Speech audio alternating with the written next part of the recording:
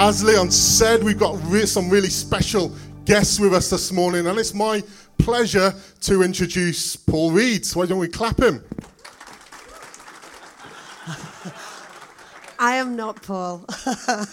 I am Priscilla, and I hope you'll get used to the accent, but it's especially hard for you because I've also got a very croaky voice. I don't normally sound like this. But it's so fantastic for Paul and I to come and visit you again.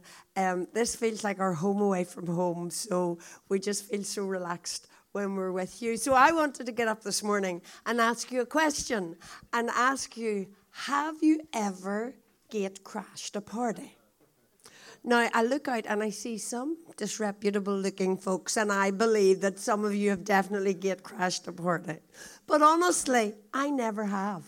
I was one of those sensible teenagers, and I didn't do stuff like that. So my first experience of gate crashing a party was when it happened to me. And my husband had asked me, could we throw a do for a guy who was in our town who was like a visiting preacher. And he said, I'd just like to invite some people around to meet him. And so we did that. Sorry, excuse me. Could I have some water, Paul? My beautiful assistant. So we sent out the invitations, and I was getting organised. And, as often these things happen, I was called away that afternoon. Sorry about this.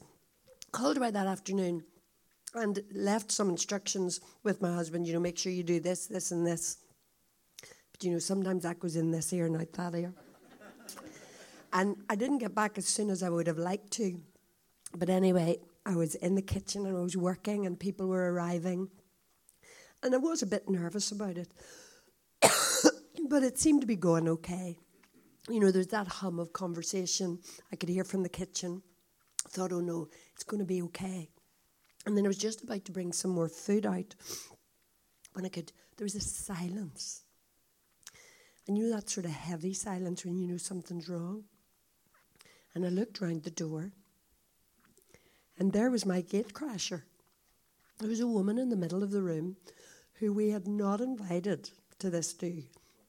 Like, I wouldn't have invited her to that particular one. To be honest, I wouldn't have invited her to anything. If I'm being truthful, she had a bit of a reputation in our town. And I'm thinking, how did she even get in here? And nobody was showing her the door. And I thought, right, well, if they're not going to do it, I'm going to do it. So I went to go towards her, and my husband caught my eye. And ladies, if you're married, there's sometimes that moment when your husband catches your eye and you know exactly what he's saying. He doesn't have to say anything. And I just knew that he was saying, don't move, don't do a thing. And it suddenly, struck me. He's wanting to see how this guy's going to react in this situation. So I stood there, and honestly, I was so embarrassed because the woman was standing. And she is sobbing in the middle of my dining room. She's not just it's not just a wee tear. It's like she is full on sobbing. And it went from bad to worse because it was like a movie moment, when the woman takes the comb out of her hair and shakes her hair out. So she shook out this big long mane of black hair. And she starts to kiss the guy's feet. And then she, the hair's out and she's drying him with her hair. And the next thing, she pulls out this box of perfume and she pours it out over his feet. And it wasn't any cheap, eau de cologne. It was the real stuff. Because if you'd come to my house even weeks later, you would have still smelt the fragrance of that perfume in our house. And all this was going on. And suddenly, the guy was the preacher. He spoke up and he spoke to my husband. He says, Simon, can I ask you something? He says, suppose there were two people and one of them owed £500 and one of them owed £50 to a money lender. And the money lender said, look, I'm going to let you both off your debt. Which one do you think would have loved him the most? I could see my husband was really reluctant to reply. But he said, well, I suppose he was the one that was let off the most money. And then the preacher turned to this woman And he looked her right in the eye. And he was still talking to my husband, but all the time he looked at her. And he says, you know, Simon, when I came to your house tonight, you didn't offer me any water to wash my feet. You didn't offer me the customary kiss of greeting. She's watered my feet with her tears. She's covered my feet with kissing. He said, you didn't offer any oil to anoint my head, and she's poured this perfume out upon me.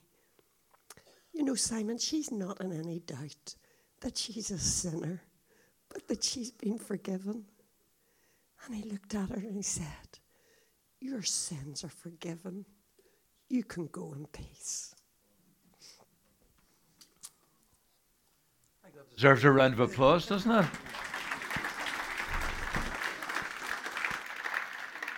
Now, some of you will have picked up that is a Bible story, and it's based in Luke chapter 7. It's funny, but we did this before at one time, and somebody came up afterwards and said to Priscilla, how did that woman get into your house? They actually didn't get it, you know. So it's the story of Luke chapter 7 where there's an incredible party. I want to talk to you today about scandalous grace. And it's after we finished the first service, funny, I sort of thought to myself, there must be more. Even I thought there must be more to it. But it is a really simple story of the grace of God. So we have to define what's grace, okay? What's grace and what's mercy? They're two, not the same thing, but they're two sides of the one coin.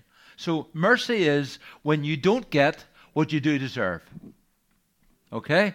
And grace is when you do get what you don't deserve.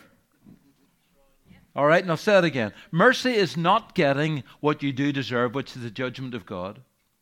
Grace is getting what you don't deserve, which is the favor of God upon your life. Suppose, you know, as I got older in my life and I decided I'd always had, we have 4 girls, that we had a car that could seat them all, although in those days you just bunged the 4 of them into the back seat of the car, no seat belts. Do you remember? Anybody remember those days? Yeah, and then we would go driving and camping and we'd pack the food round them and they couldn't move, so they did, you know, we sort of, anyway. And I said, I'm going to buy myself a sports car. I buy a really nice sports car. And I said, in a foolish moment, I said to one of the girls, you can have a spin in it. And they take it out for a drive and they write it off. Wreck the car. Completely wreck the car. And so, you know, Lucy did that several times. And so Lucy comes home and she's absolutely panicking. I'm going to kill her. She'll never get out again. She won't be allowed to get married. She'll have to be, I'm going to sell one of her kidneys. You know, it's just what we're going to do to her is incredible. And she comes home and I just look at her and I go, hey, no problems. That's mercy. She doesn't get what she deserves, which is a good thrashing, to be quite honest with you. And then, not content with not doing anything to her, I take out £5,000 out of the bank and I say, go and buy yourself a little car, love, and enjoy yourself. That's grace, okay? So she doesn't get what she does deserve, but she does get what she doesn't deserve. Are we okay there? It's not Irish, it's actually in the Bible, okay? Definitely in the Bible, that stuff, okay? So this is a story about the incredible grace of God. When somebody gets it, and receives it from God, then it changes everything. Let me give you 5 characteristics of people who live in the favor of God. Number 1, they know how much they don't deserve it.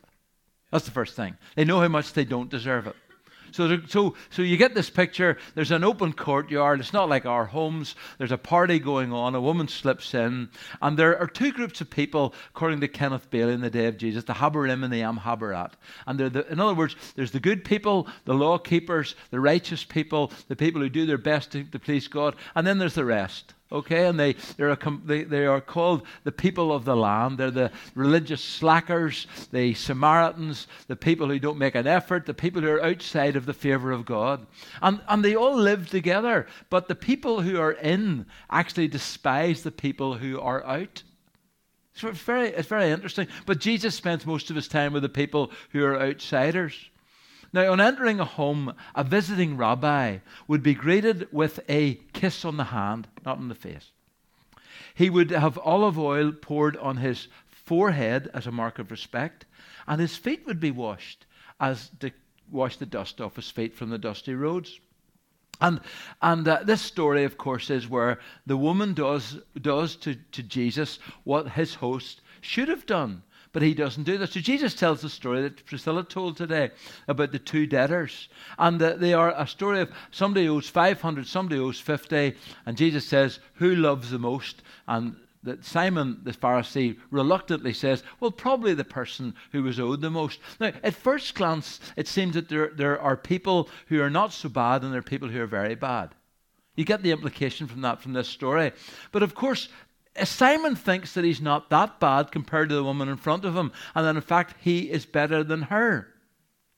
But of course, this isn't about two groups of people, both Christians, but one less thankful than the other, because they weren't as bad as they could have been. There's actually only one group of people, and it's the person who realizes, I don't deserve the mercy and grace of God. That's what this story is about. Simon thinks that he's better. He doesn't realize that grace and favor comes to you when you've absolutely no chance of earning it, and you realize that, then you get it. So he thinks he's better than her. He doesn't get it. She knows exactly what she is. And what happens? She gets the grace of God.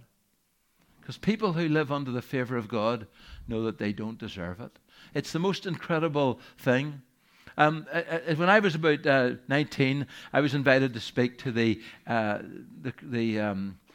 Belfast City Mission run by the Methodists. And it was where the people who are homeless and the tramps, etc. I mean, this is years ago. But they came along, and once a week, if they would listen to a short talk, they would get soup and sandwiches. And, that you used to find that sort of thing. So, as a young guy, I came in and I saw these men. I'd never met people like this before. They just were, to be honest with you, the dregs of society. And I was very self-righteous. And I thought, I'm going to tell these guys who they really are. And I gave them what for. I gave them what we call in Belfast a good kicking. I told them they were dirty, smelly, rotten, filthy sinners. And I dangled them over hell for about half an hour. And they sat there like this, and then they all shuffled out and got their soup and sandwiches. And so at the end of it, the Methodist minister said to me, Paul, thank you for coming. I'd actually been to, funny enough, he was a couple of years ahead of me at school, so I kind of knew him. And he said to me, Paul, thanks for coming today. Really appreciate that. He said, there's just one thing. He said, you see the men you were talking to? He said, they have no problem understanding that they live broken, shattered lives, and they feel worthless, and they feel they're not of value to God. He says, but the thing that they don't know is that there's a God who loves them and wants to show them grace and mercy. But thanks for coming anyway. And honestly, it was a salutary lesson to me. It was a salutary lesson to me. I think it's absolutely incredible. If there'd only been one person on earth, if you had been the only person on earth, and you had nobody else to compare yourself to, Jesus would still have had to come and die and give his life for you on the cross. That's how valuable you are to God. God wanted a relationship with you so much that he sent his son into this world. And you kind of say to yourself, but Paul, you don't know what my life's like. Could I say, I want to say to you today, it doesn't matter what you did last night. It doesn't matter what your past has been. It doesn't matter what's going on in your life. In fact, the very best time to get the grace of God is when you least deserve it. Is when your life is a complete mess. That's when you go, you know something? If this is a gift and I don't have to earn it in any way, I'm going to put my hand out and receive it and live under the favor of God. It doesn't matter where you were last night. It doesn't matter what you've done with your life. Most of us, particularly as Christians, we think if we do something wrong and then we read 3 days in a row then the Bible, we feel good about ourselves. We clean ourselves up in order to receive the favor of God. But when it comes to God showing you mercy, not giving you what you do deserve, and showing you grace, which is giving you what you don't deserve, when it comes to grace and mercy, it's absolutely worthless. You see, if you're a good person, then you deserve something from God. But when you're at your worst, and you know you can't lift a finger to help yourself, that's the time you get the grace of God. Happened to me when I was 16. I was in the 60s. All of my teens were in the 60s. They say if you remember the 60s, you weren't there. Anybody grew up in the 60s? It was a wee bit like that, to be honest with you. It was one of those eras in life. And you know, as a 16-year-old broken young man, my mum and dad had got divorced, and life was, you know, it was just confusing. And I went on a bender, you know, as you do when you're 16. I just absolutely threw off all the constraints, and life was in. And then one day I said, Lord, I can't do this anymore. And you know something? It was as if God spoke into my life, and He said, that's the very best place to be, because now you know that you don't deserve it. I'm going to give you the grace of God. If you think you deserve it, you're never going to live in it. If you don't deserve the grace of God, hey, you get it today. It's the most incredible thing, isn't it? It's a free gift. Number 2, quickly moving on. People who live under the grace of God know how much they're forgiven. You see, to know how much you don't deserve is one thing, but to know that God will never hold anything against you is absolutely incredible. This woman stands behind Jesus. She bursts into tears. Is she ashamed? Is she embarrassed? Has she got guilt? No. She knows who she was. In fact, if I was to read the passage, it says it. You know, she knows who she is. Jesus knows what she was. They knew who she was and where she came from. But the reality is, she knew she was forgiven. She brings a jar of ointment. Why? Because she knew she was forgiven. And there's something about not deserving something. You live under this canopy of the favor of God. Ephesians chapter 2 verses 3 to 5 says, we were by nature deserving of wrath. In other words, we were right from our birth separated from God, and our behavior continued that separation. And then it says this, but because of His great love for us, God, who is rich in mercy, made us alive with Christ, even when we were dead in transgressions. It's by grace you have been saved. So we're separated from God, but something happens, an intervention occurs. And it says we were dead. If you go into a cemetery and you say, okay, everybody, up, nothing happens. Why? Because they're all dead. There's no life in them. In order to bring them to life, God has to speak. And it's the same with us. There isn't anything that you can do to help yourself. There's nothing you can do to make yourself more acceptable to God. There's any amount of Bible reading or prayer. There's any amount of service that'll polish you up where God will say, at last, somebody who's worthy of the grace of God. It's because you are what you are that you are able to receive the grace of God in your life. And you get this incredible realization that you can't claim any gift, any credit. It's a gift. And because it's complete, you don't add to it. You can't take away from it. You've been forgiven. There's no guilt or condemnation, and you pick it up. You know, if you're in a crevasse today, and you're kind of thinking, you know, I'm just going to press through here, and I'm going to work for God a bit more, and maybe He'll show me a bit of favor. God's grace and forgiveness is still on you. The grace of God is there to help you, not to condemn you. And this woman, who had many sins, was forgiven by Jesus. She knew who she was and what she was. But she received the grace of God. And you know what happened? She knew she was forgiven. Nothing could touch that. The third thing is that people who live under the grace of God know how much they're loved. I mean, you know, sometimes I think, is there something more about this? But I live under this. God is not mad at me. Isn't that a great revelation, isn't it? I know it sounds a bit silly, but God is not mad. God is for you. God is not against you. We live in our country as a meritocracy. In other words, you get what you deserve. Some people, you might think, deserve God's grace, but not me. But you don't deserve it, but you get it.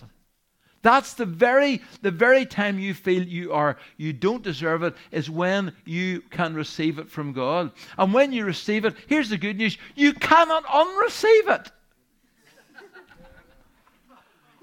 You can't repel it. Why? Because nothing you've done in your past can exclude you from it, or nothing you will do can stop you from receiving it. You cannot unfavor yourself. Why? Because you never favored yourself in the first place.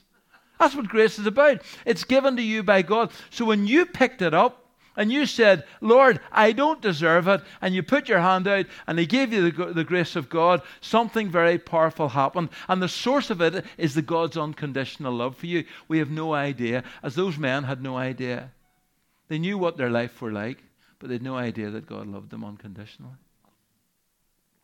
A friend of mine, a friend of ours rather, came to our house many years ago, and he had this revelation. I mean, it sounds crazy. You think all Christians know this stuff, but you realize yourself that you here's what happens. You start off the Christian life by recognizing you're a sinner, receiving Jesus and his forgiveness, and you come into a relationship with God through Christ. And then you spend the rest of your Christian life trying to earn the favor of God. Yeah, I don't know if you ever do that, do you? Actually, do you know something? A lot of marriages are like that.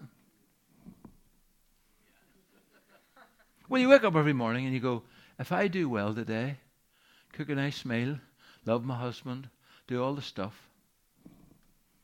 maybe he'll love me. Let me give you a phrase that's been around my church, our church at home for years. No relationship can flourish in an atmosphere of disapproval. No relationship can flourish in an atmosphere of disapproval. Do you know something? Parents do this to their kids. If you shape up, I'll love you. A lot of kids live under a guilt. This is just for nothing, this one. A lot of kids live under a shadow of guilt. Why? Because they never really matched up. I don't know whether you ever felt like that yourself. You never matched up to your own dad and your own mum. You never quite made it, and you never felt. And you say, but we never really built a relationship. Of course you didn't. Why is that? Because no relationship can flourish in an atmosphere of disapproval. And it's exactly the same with God. Because you wake up every morning, and instead of going, if I do well today, you know, and I read my Bible and read my keynotes every day with Jesus. And it's not just every day with Jesus. It's not just every other day with Jesus or now and again with Jesus. But it's every day with Jesus. And I read my Bible and I constantly do that. You know, God's going to say, you've got my favor and my love. No. Flip it in its head. It's the opposite. It's this here. You wake up every day and you go, because I live in the favor of God, because I am loved by God, because I am living under the grace and the reign of God's favor in my life, then from that basis, I am going to live for God because I love him. The motivation's completely different. You flip it on its head. It's the most incredible story. You don't have to earn it. Sorry, I'm getting excited here. Yeah, it's a gift. You get it. God gives it to you. There's no small print. I love that. Do you ever watch Charlie and the Chocolate Factory? No, the real one, the good one. With Gene Wilder, you know the one. And he goes, and the big list, he goes down there, and he goes right down. There's no small print with God. There are no unreadable terms and conditions. It's free and cannot be earned. You can't work yourself up. You can't polish yourself to make yourself more acceptable. God is not disillusioned with you because he had no illusions to begin with. Sometimes I feel that. I feel God's probably disillusioned with me. And then he says, no, Paul, you've got this wrong. I knew all about you, and I loved you and gave you my grace and favor anyway. And once you get the favor of God, you can't unfavor yourself. So you're pushing this to the limit now, Paul? Yes, I am. But that's the grace of God. You're favored by God, and when he pours that into your life, you live under the reign of unconditional love. Number 4, nearly there, a new discovery. People who live under the reign of God discover a new intimacy. A lot of people think that sex brings intimacy. And they use each other to get to it. But it rarely does. Actually, it's in the context of security and love and complete acceptance that real pleasure comes. This woman is used to sex. Our story tells us she had a reputation for good reason. But I don't suppose it ever brought lasting intimacy to her. But something changes now. She meets Jesus. She doesn't deserve his love, but in response to his unconditional love, she lays herself bare, not physically, but she weeps. She cries, doesn't care who sees her. She dries his feet with her hair. She kisses them repeatedly. She pours oil over them. What's happening here? You see an intimacy coming in because this woman feels secure in the love of God. She didn't favor herself, so she couldn't be unfavored. You didn't favor yourself, and you can't be unfavored. You are living under the reign of God himself today. It's incredible. Don't wake up. Titus says this. He says, the grace of God teaches us to say no to all ungodliness. See, and we kind of go, if I could shape my life up, I might get the grace of God. But actually, it's the grace of God that teaches us to do that. It's the motivation that spurs us on to live for God. And you live under the favor of God. Most Christians, as I say, live under that old covenant. In fact, Hebrews, it's the message, I'm going to read it to you. Hebrews chapter 8 tells of a new agreement with God. Something shifted. And here it is. Heads up. The days are coming when I'll set up a new plan for dealing with Israel and Judah. I'll throw out the old plan. I set up with their ancestors when I led them out of the hand of Egypt. They didn't keep their part of the bargain, so I looked away and let it go. The new plan I'm making with Israel isn't going to be written on paper. It isn't going to be chiseled in stone. This time I'm writing out the plan in them, carving it out in the lining of their hearts. I'll be their God. They'll be my people. They won't go to school to learn about me or buy a book called God in 5 Easy Lessons. They'll all get to know me firsthand. The little and the big, the small and the great. They'll get to know me by being kindly forgiven with the slate of their sins forever wiped clean. What a great translation, isn't it? So instead of a two-party agreement, for those of you who know technical legal stuff, it is where there are two people and they say, I'll do something if you do something. And that's what it was with Israel. God said, you do this, and they said, we'll do that, but of course they didn't. And God, that didn't work. And God knew it wasn't going to work. It was to make them realize that it couldn't work. That's what it was about. So God creates a one-party agreement. There are legal terms for this, and they actually currently, in other words, you go in to, you get left something in a will, and you go in and it's a two-party agreement. If you do this, you will receive this. But there's also a one-party agreement, and it's just this here. These are the terms and conditions. You get them. You just have to receive them. And that's what God does with us. And he says, I'm not going to make you keep laws to be received. He says, I'm going to do something very incredible. And there's 3 clauses. Number 1, it's going to come from the inside out.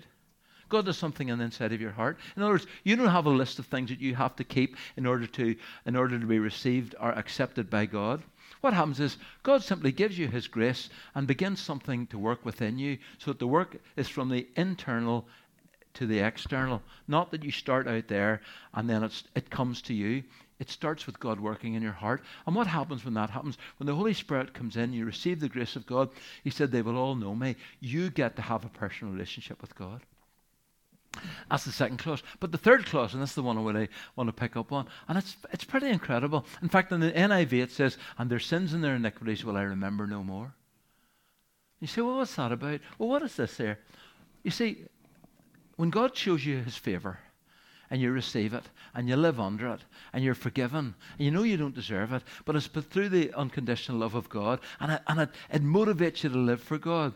You see, we're on this journey, and none of us are perfect. Isn't that right? We mess up. That's what he's trying to say. He's saying, we're not perfect, but we're being perfected. If you could put it like that. There's a progressive thing. But on this journey of knowing God and living in the grace of God, some people have a few hiccups. Okay? In other words, they screw up. To use the American term, they mess up. Doesn't always go perfect for them. And they think, goodness, there you go, I've messed up. God says, no.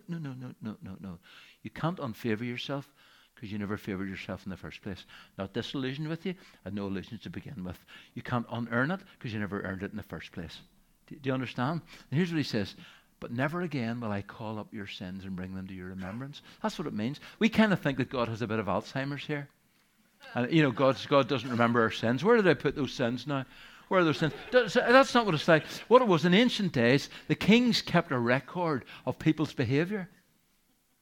And so what they did was they put it down and they wrote it down. And at the end of every year, they would bring them up. It was called the Book of Remembrance. And they brought them up and they called them in. They said, okay, Simon, on the 5th of March, you did this here. And they'd go through them, whether you needed to be punished or rewarded. But God's saying, I will never again, no matter what they are, no matter what you've done, Once God favors your life, he said, I will never call your sins to your memory or my memory again. The books will never be open for you. The books are closed. The price is paid. The debt is finished. That's pretty good news, isn't it? Okay, number 5, as I move on. And I think people who live under the grace of God are extravagantly generous. Now, what I mean by that, this woman is overwhelmed by forgiveness and the favour she now stands in. Something pours out of her. And so grace and mercy is the new empowerment of you. The empowerment is not, if I do well, maybe God will accept me. It is, because I am under the grace of God, I am going to be extravagant. The grace given to us by Christ creates a new person. All that you used to be can't be polished up and made good. Don't try to do that. But when you pick up the favour of God, you get to make a daily choice of who you will be.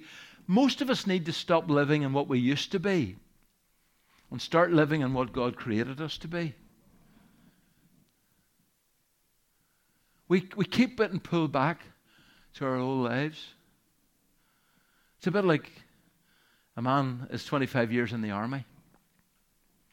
Every day his life is regimented. The bugle goes at 6, up he gets breakfast, roll call, parade drill, 25 years. The day comes for his discharge. He gets discharged. He gets the papers. He packs his little bag. He goes outside the camp gates. He stands at the bus stop and he waits.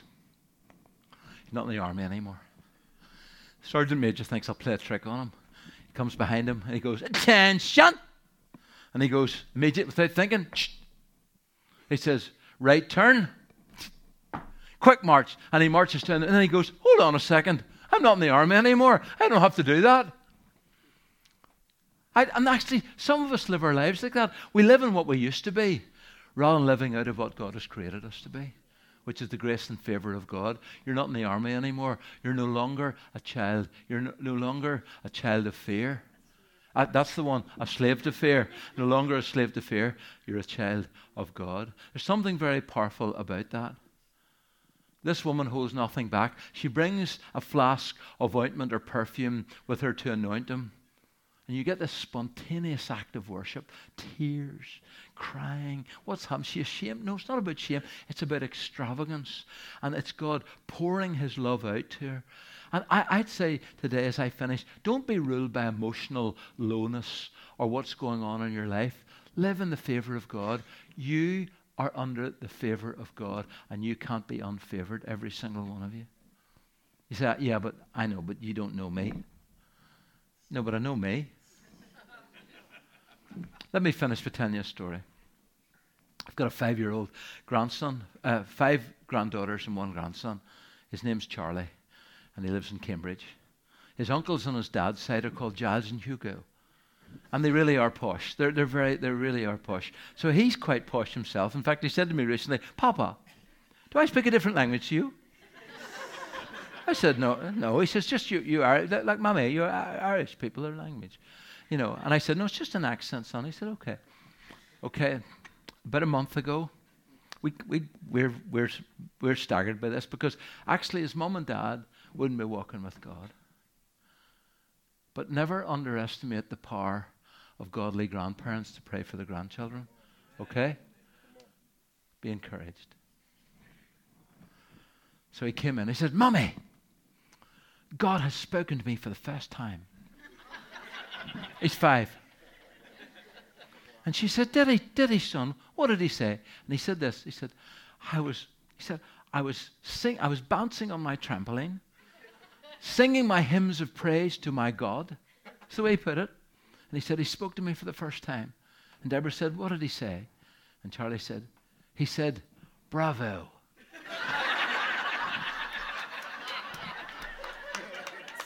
Isn't that an incredible thing? If the first time God speaks into your life as a 5-year-old and he looks at you and he goes, bravo. Listen, if I could every day, I'd take your face in my hand and I'd say, this is what God says to you. Bravo. Bravo. Bravo.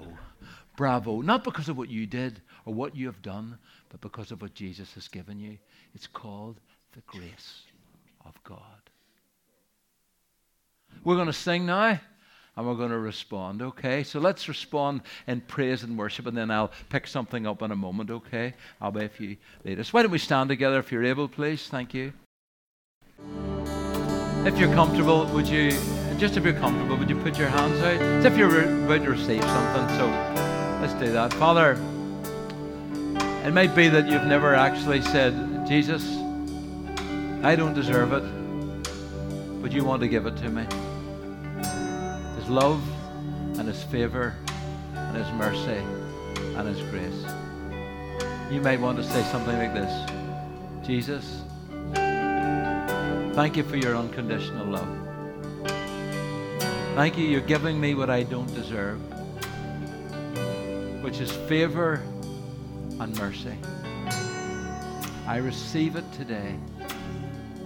And I hear those words in my ears and in my heart. Bravo. Bravo. And for all of us, why don't we receive, just as a picture in our heart, a fresh sense of God's grace for our lives, that none of us deserve it. Not the best of us, not the worst of us. None of us deserve it. But once you're favored by God, you can't be unfavored. Thank you, Lord, you're not disillusioned with us, because you had no illusions to begin with, and you still poured your love and forgiveness out upon our lives. We are so grateful. We are so grateful. This is the good news of the gospel. The people who don't deserve it get it. Father, we're all undeserving, but we get it. Lord, help us not to wake up every morning and say, if I do good today, maybe God will love me. But rather, may we wake up tomorrow morning going, because I am loved and favored by God, I'm going to live for Him today. We receive your grace today afresh. In Jesus' name, amen.